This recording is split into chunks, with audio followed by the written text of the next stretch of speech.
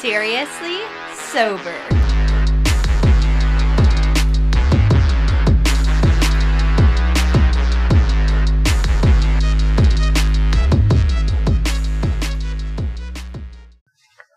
All right, y'all, I have to share with you what I've been up to. I just started a business with New Skin, and I absolutely love it. The company is amazing. The people that you meet are so empowering, and they focus on self-development, which is so important for us as recovering addicts. It was completely free to sign up.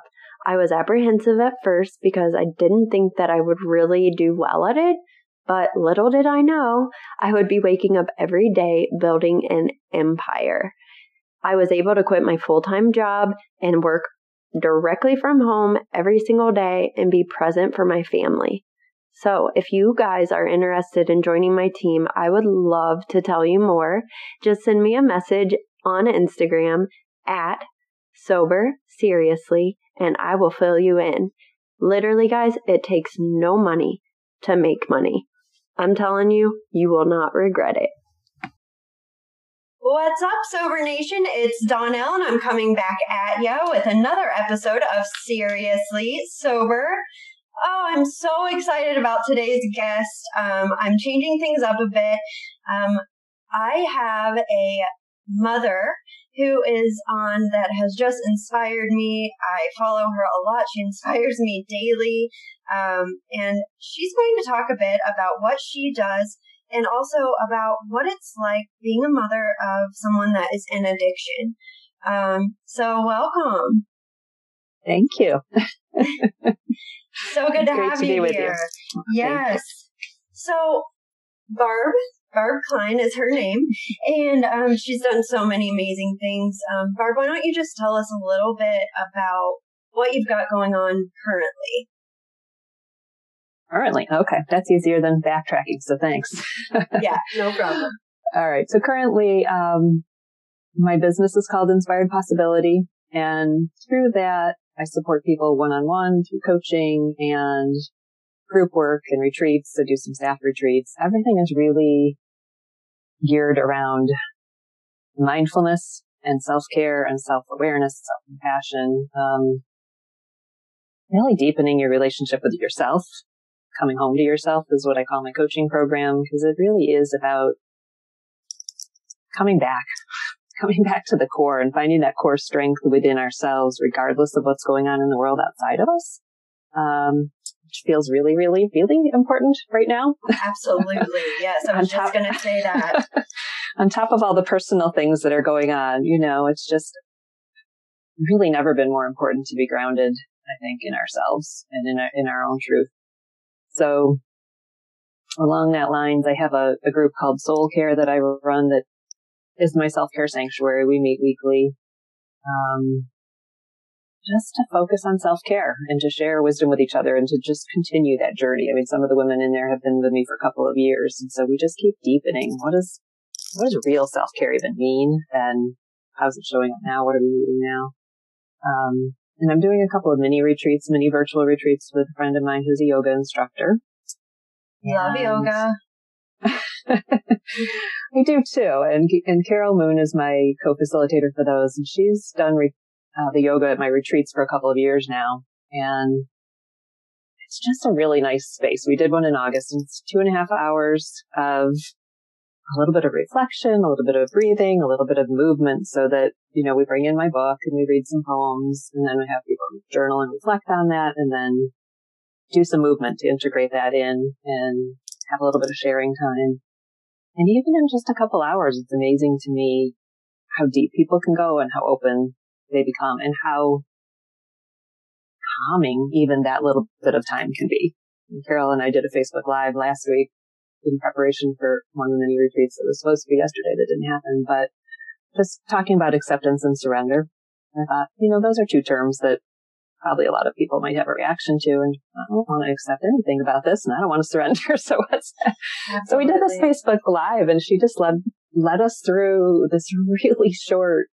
She read one of the poems, and she did a little practice of tuning into our bodies, and in like 2 minutes, it just felt so much calmer. In fact, I came out of it, I'm like, don't even want to talk loudly. I don't want to wake up that part of me that was here before. So I love it. yeah, so that's what I'm up to now. Really just trying to bring a lot of mindfulness and presence and calming the nervous system and helping people to find their ground in troubling times. That's amazing. And, it's so important for the recovery community, always, no matter how far into recovery you are in, you need to definitely stay grounded. Self-development is huge. Mindfulness is huge. So, thank you so much for just always being that reminder. I listen to a lot of the things that you share, and it helps me in my recovery tremendously.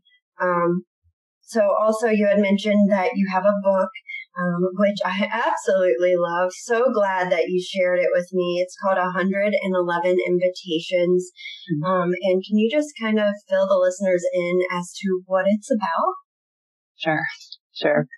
Yeah, it's called 111 Invitations, Step into the Full Richness of Life. And it is a collection of poems and prayers and reflections on everything that life is. The original working title was Garden of Inspiration, and it became clear to me very early on that life isn't all sunshine and rainbows. So I needed room for the darkness, and I needed to be able to talk about this confusing place of contrasts and contradictions, that amazing things can be happening on one side and awful things at the same time. Things that our mind can't make sense of because we live in this world where we want to be, but it's all good or it's all bad. And the reality is life is messy and human is messy, and usually we are in the middle somewhere. I don't know if there's a good time to read from the introduction, but that's part of what I was going to share. The opening is... Yeah. Go ahead. Yeah. Want me to do it now? Yeah, okay. Absolutely. Maybe it'll give a sense of what this is all about. Yes. So for the past several years, I've walked a path where on one side, landmines explode, one after the other, sometimes in rapid succession, destroying my world as I knew it to be. On the other side, hope, dreams, and passion flourished in a journey of deep connection with myself, discovering what lights me up and claiming my purpose, passion, and power in this world. It's impossible to coexist in a space of such extreme contrasts, and that's what this book embodies. And it's been really fun to watch people work with it and the way it resonates with people. And what I find more often than not is people can open it randomly and they get exactly the reading that they need. I actually use it in my coaching that way now, and I just have people pick a number and I open it up, and 98% of the time, I never want to say 100, but it's usually like, oh my gosh, that's exactly what I needed to hear. So I feel like the pieces carry universal messages. I didn't actually want to write a lot about what my story was when I was writing each of the things, because I wanted people to be able to resonate with them. Right. And feel like, okay, yes, this was my journey with my son's addiction, this piece. To my friend, it was her journey with breast cancer. So... Yeah. Which is it's so crazy that you say, you give someone a number and then you just kind of pick, because I have recently been grabbing your book at night, right before bed. It's my, daily thing. Mm-hmm. And I will literally just open the book and read. And every single thing in there, I'm like, oh, I needed that, and it's like, my higher power knows what I need. But if you don't mind, I would like to just read my favorite one, my favorite poem. So it is Your Story. It's towards the beginning of the book, but it really resonated with me, and it just was empowering for me, and it helped me to kind of get past those yucky feelings of being in recovery, because there are yucky feelings, all that guilt and shame. So it's called Your Story. The story of your life. What do you want it to be? What does it look like? Feel like? What is the message of your story? Where do you choose to focus? What perspective do you offer? How do you want to be seen? What do you want to represent? How do you want to live? Go out and write that story. not the one you've bought into or the one you've been told. Live your story, your perfect expression of goodness and grace, of all that you are in divine perfection. Oh, my heart. I love it. I love it. And I share it with a lot of people that are in the rooms with me. And they love it, and it's great. So thank you.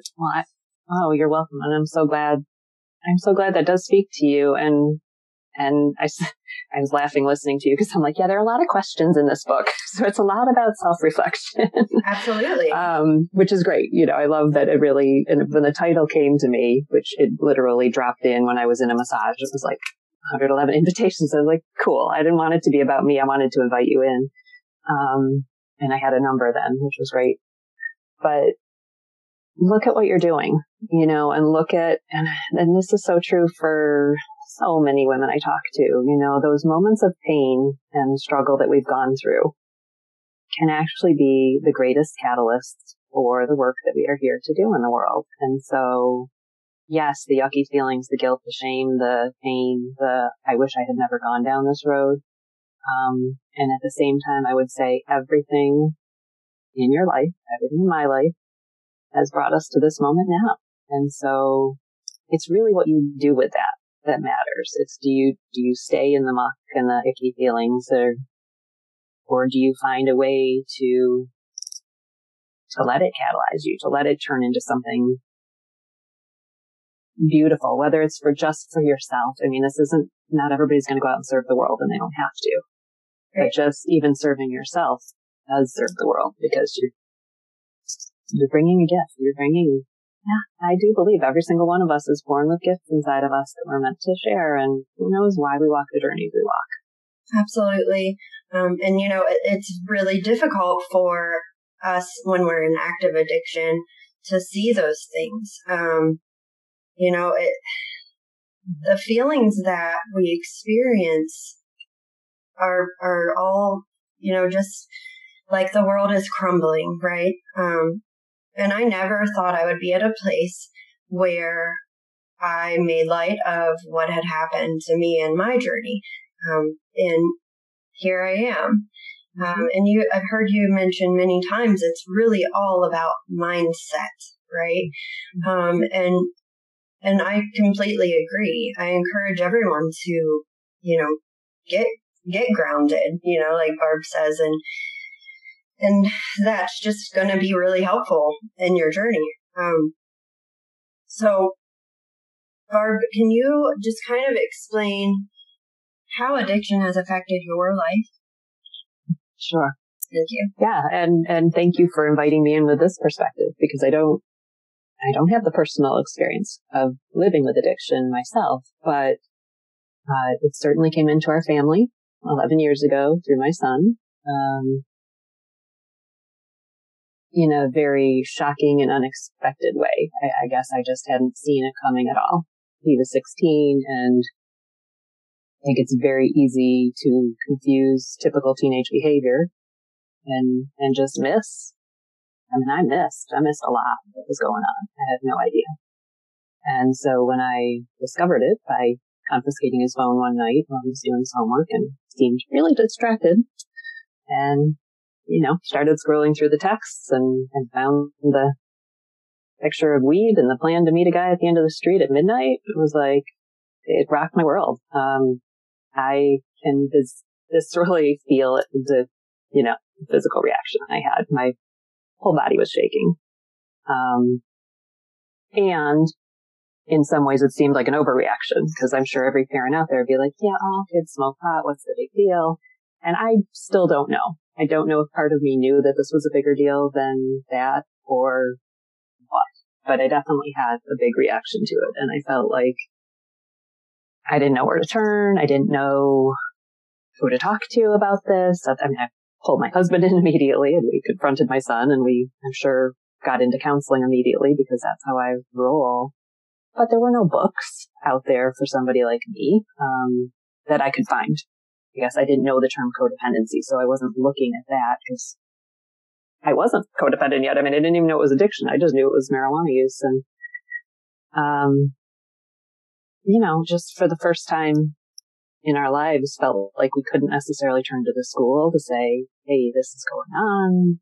Can we partner together? Because that's usually what we had done with problems at school. And this is the thing, like, you don't want people to know. You don't talk about this in the grocery stores. And so I felt very alone. I felt very terrified. And it was probably about 7 months later that we found a counselor who specialized in addiction and did an assessment. And we saw how extreme this was, and that he really did have a strong addiction to marijuana, which a lot of people don't think that that's possible either. And it's like, no, I think it's like alcohol.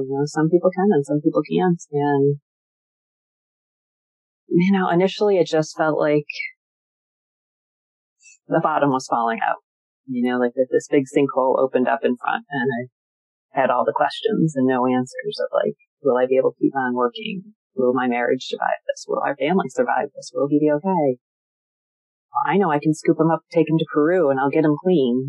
That was my first reaction. I can fix this. I can take him. We'll spend 3 months in Peru in the jungles and we'll be fine. I don't even know where Peru came from. It was just like, I know. Yeah, I was like, what? Let's do it. I love It seemed like it made sense, and I didn't know what to do. So, yeah, that's how it started. And, definitely has continued. It's been a long, hard journey with all of the aspects. I mean, he is still alive, so I haven't experienced that piece, but just about anything else that you can imagine going along with addiction, he has been through. Homelessness and rehabs and jail and really, really hard decisions along the way, for sure. So, for me, it's so interesting not interesting, it's great to have you on here to share these experiences, because a lot of times the addict, they don't realize how much they're affecting their parents or their family, their loved ones, until, they're better. And I wanted you to come on here and just share with people how you were feeling about, how did you feel? Did you blame yourself? Did you go through a lot of stuff with that? Or how did you feel overall with that? I mean, I know you were scared and manic, but yeah, that. Right. Panicked. Yeah, I remember pulling my hair out, and I'm sure, yes, there have been those fleeting questions of could we have done things differently? Of course. I don't think either my husband or I did go super deep into this is our fault. Good. Yeah, I guess we were healthy enough to not do that. But at the same time, of course, and to, still I look back at our life and I've had this conversation with my son to say, everything we did from love, and we did the best we could, and we're not perfect. And I understand how some of the things that we did could have made you feel not okay. He had ADD from early on, and so there was a lot of school advocacy and trying different medications and trying different therapies and doctors, and a lot of poking and prodding and trying to find answers. So, yeah, how does a person feel when they're in school and they're getting redirected all the time? And I just feel like and again, this isn't to say it's my fault, but I think it's probably a contributing factor that he went through that, just not feeling okay in his own skin, not feeling okay to be who he was.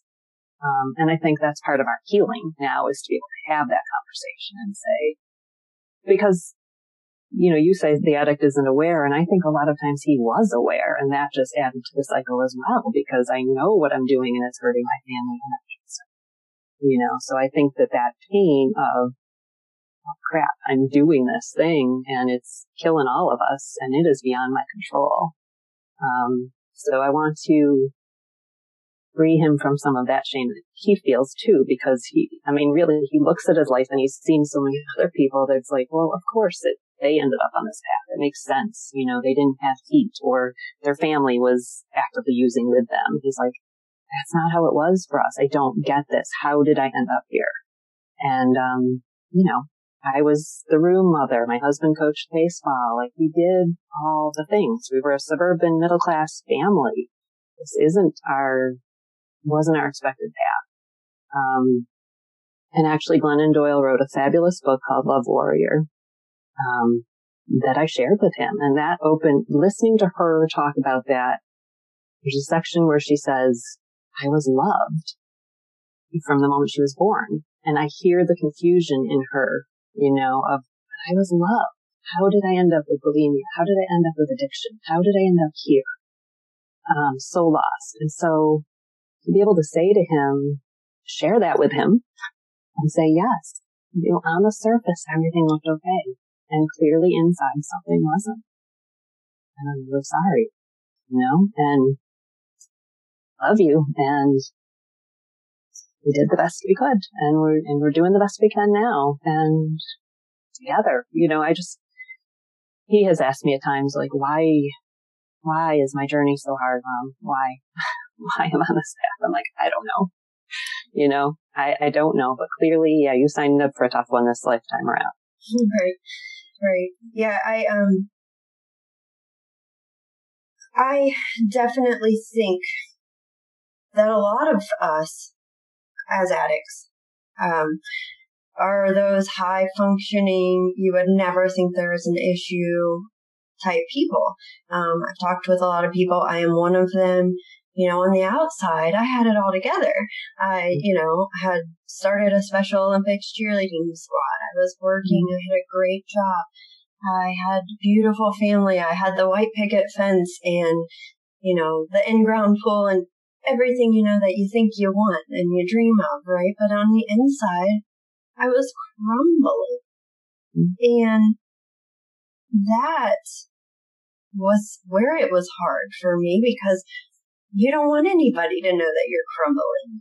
So for me, it was hard for me to actually just come out and say, okay, I am an alcoholic, because there's so much shame and the stigma that comes with alcoholism. It's terrible. And that's, partly why I started the podcast, is because I want people to know that it's okay to go down that path. As long as you're fixing it, and so for your son, I understand why he feels the shame. But like I said, most of us are really good at hiding it, and we've grown up with great lives, but it just happens. So. Well, and what I've seen in a lot of the kids that I hear about, and know, is very sensitive souls, very wise, very tender. I just feel like the world is too harsh a place for the people that I have heard of, and it's like, I was just listening to one of your other episodes talking about the image that people have of what addicts are, and it's just, I haven't seen the partiers, I haven't seen it coming from that aspect. I have seen it be more a way of numbing and protecting and not wanting to think or feel what they're thinking and feeling. And certainly with my son, that's what it's been. So I think that's important that we humanize it too. And that's part of why I'm coming on podcasts and talking about it, because I also want to release the shame and the stigma, so that you do talk about it in grocery stores and you don't hide it. And it's the same as any other disease. It really is. And it's just mind-boggling to me how everyone is so ashamed of it. You had mentioned we don't talk about it in grocery stores. This is just stuff we don't talk about, and I so wish that it could be, just the same as so for example, when I got COVID, Donnell got COVID. If you guys talked about that in the grocery store, I want it to be, Donnell has alcoholism. She's struggling, right? Because, we need help. We need that help. And to shame it, it makes it 10 times harder. So the more we can bring it above the surface and do talk about it as any other disease. I mean, when we went to visit him one time when he was out of state in rehab, and we're staying in an Airbnb, and the couple just said, "Oh, your son's here." You know, when I used to dread those questions, "Oh, your son's here. What's he doing?" And I would say stupid things like, "Well, he's figuring out his life," or whatever, you know, and finally I just said, "Well, actually he's here and he's in treatment." And I was willing to risk their discomfort because there is that awkward pause of, oh, you know, I don't know what to say to that.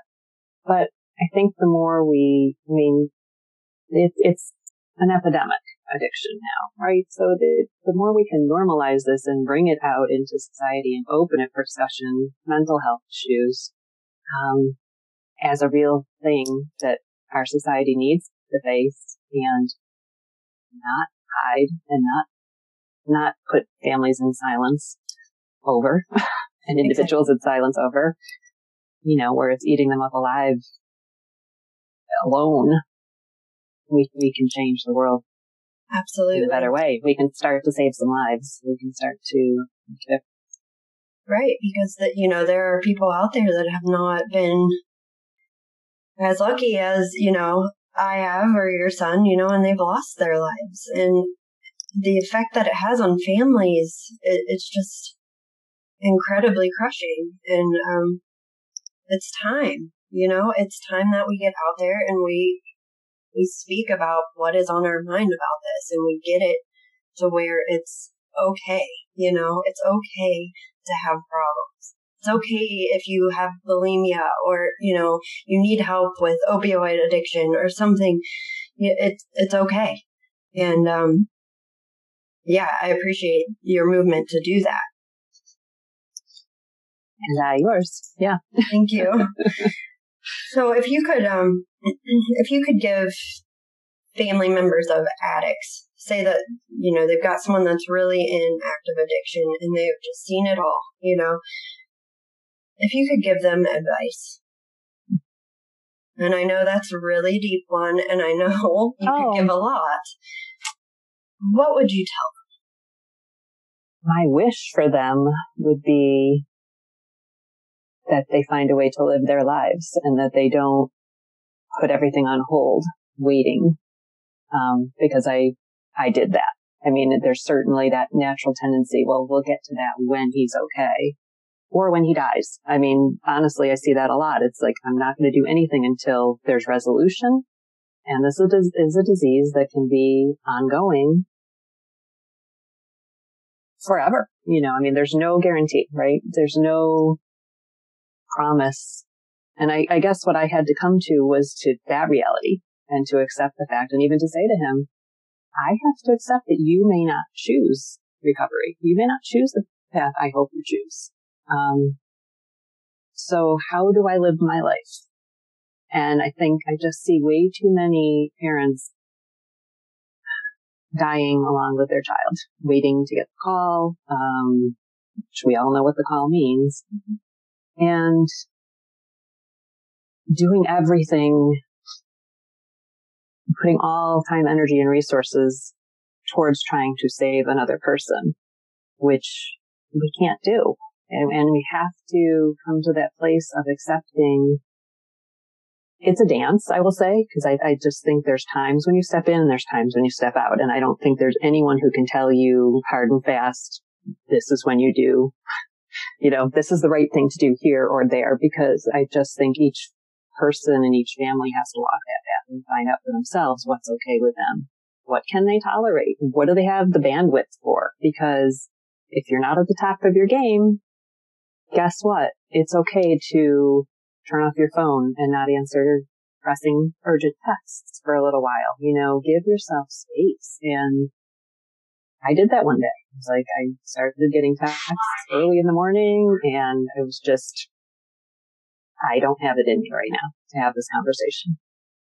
I needed to take the entire day to talk to friends, to journal, to meditate, to get a massage, and get to a place where I was strong enough, then I could pick up the phone. And I just sent the text that said, I can't talk right now. I'm not available. I trust that you know and will find the help that you need.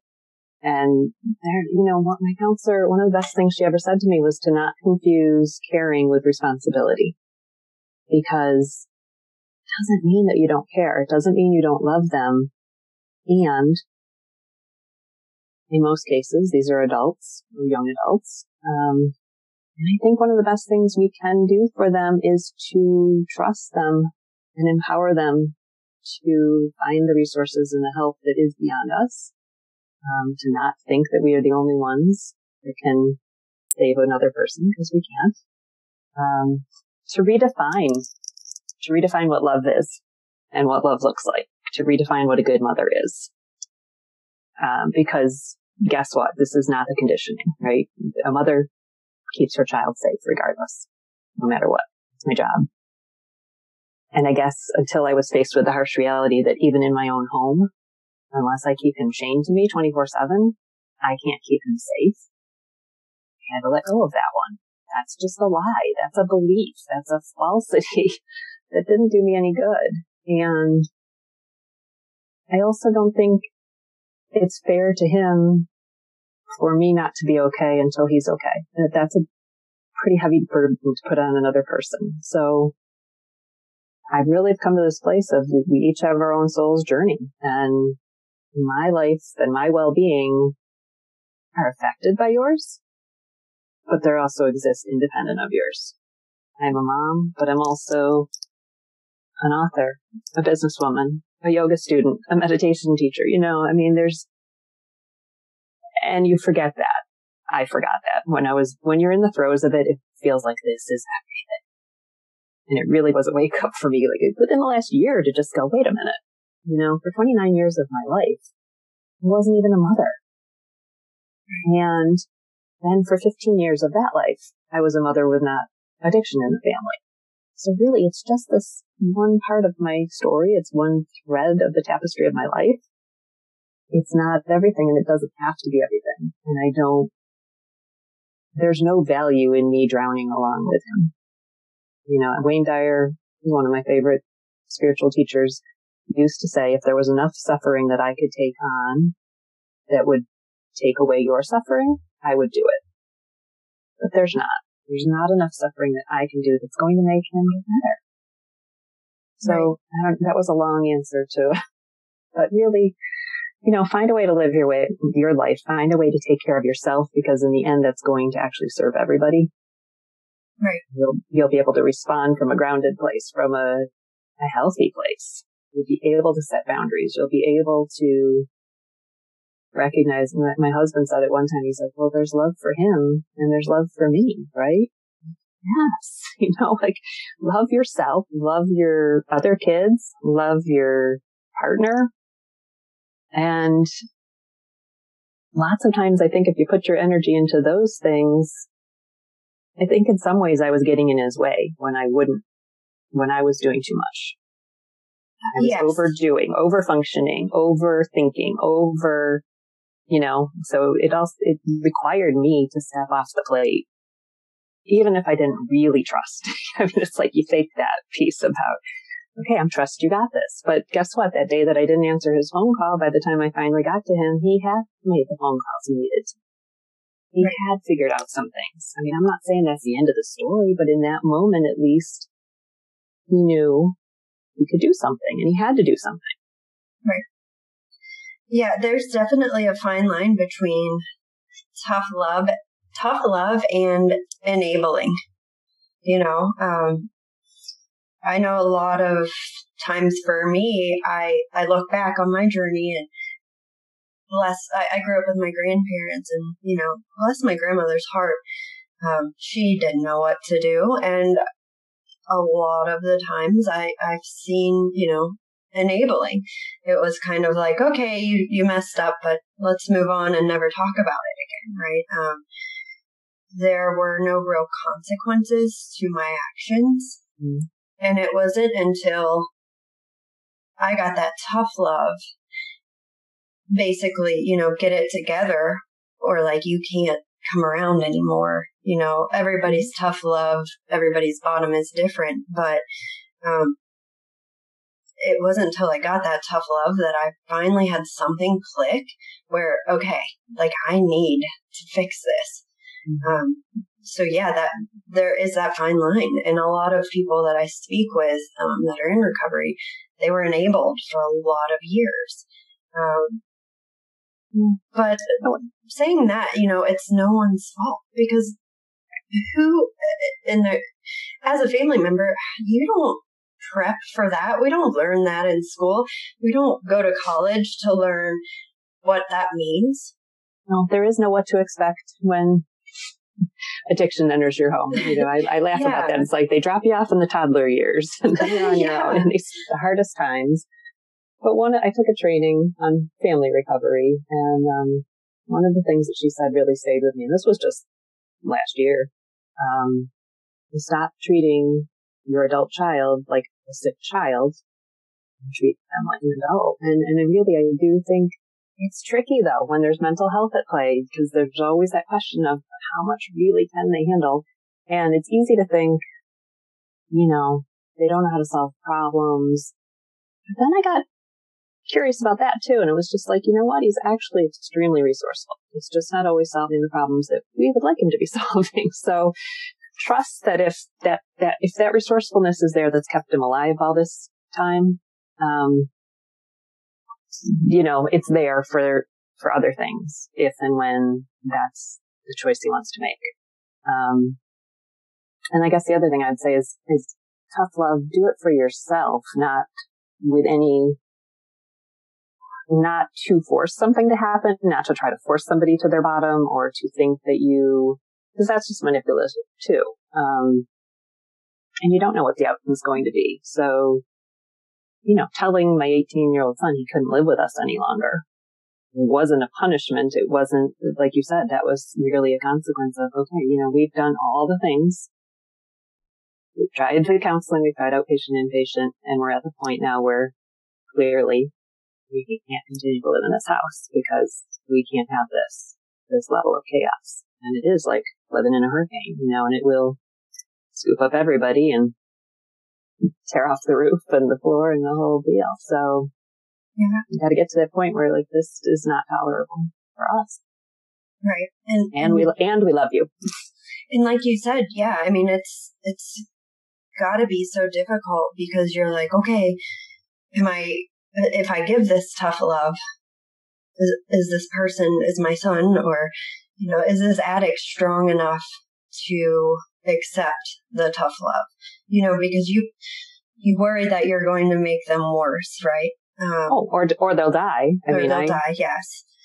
We definitely spent 8 years going, he's going to die, he's going to die, he's going to die. Right.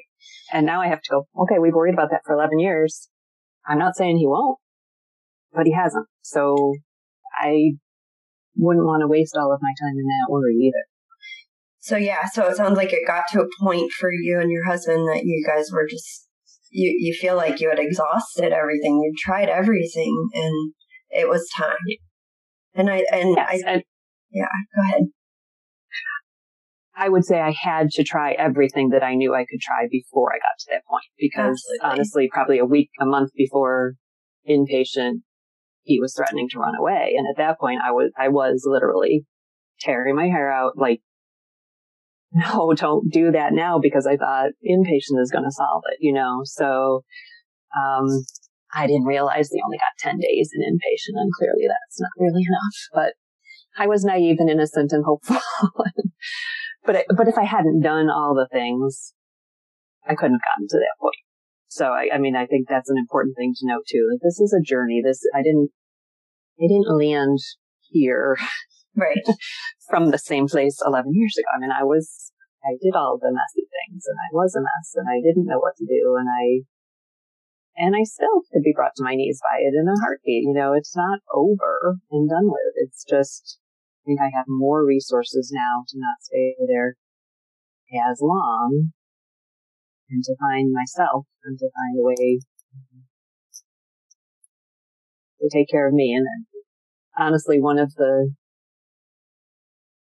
beautiful questions I asked, which a beautiful question is something that your mind alone can't answer, and you might have to sit with it for a while. But the beautiful question I came to was, what if we stop trying to save his life, and we love him as he is for as long as he's here?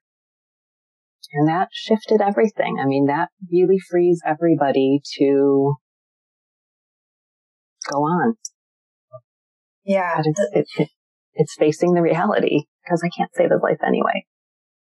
Yeah, that makes me want to tear up, thinking about, because that is a very strong question. And it's in somewhat a way of acceptance, right? I would think. But yeah, good for you. But the thing is, like Barb was saying, guys, she didn't just get here. There were a lot of messes. There were a lot of crazy moments and, panicking. And it's not like she just woke up and decided it's okay. I mean, it took time and effort, and you guys can do it as well as family members. But, Barb, you had mentioned too that, your son, you're like, he's resourceful. And I kind of like giggle.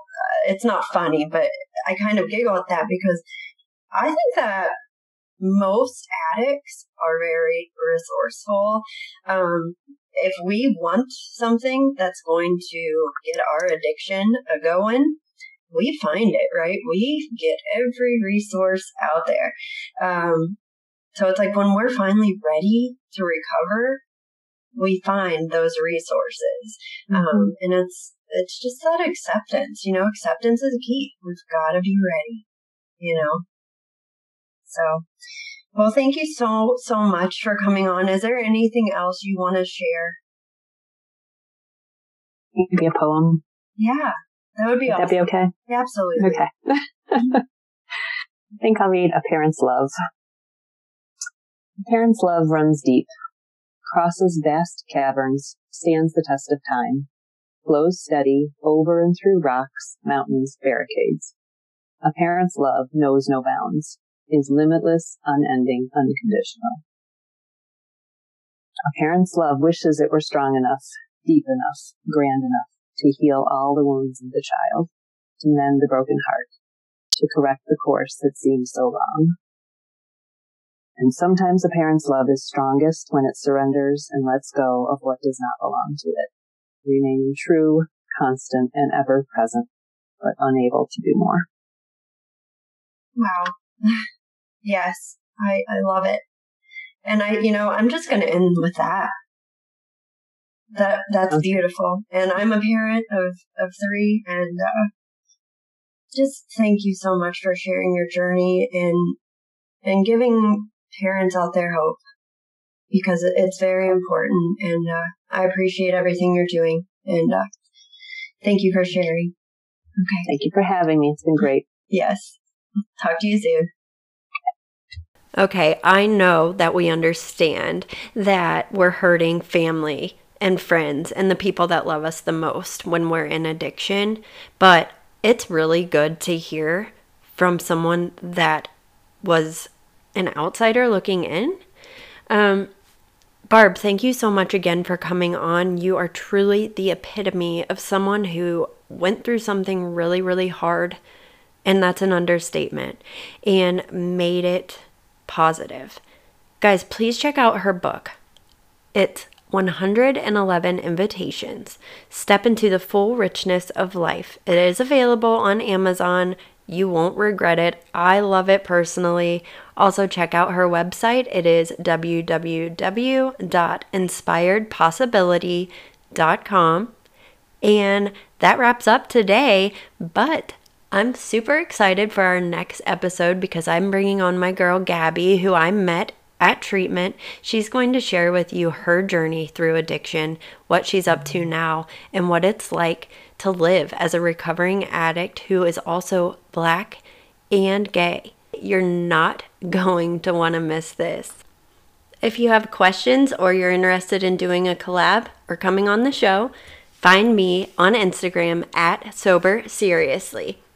As always, stay strong, stay sober, be a good community, and if you need help, reach out. There is no shame in being addicted to something that's addictive.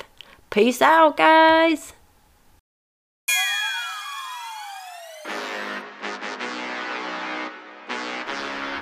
Seriously Sober.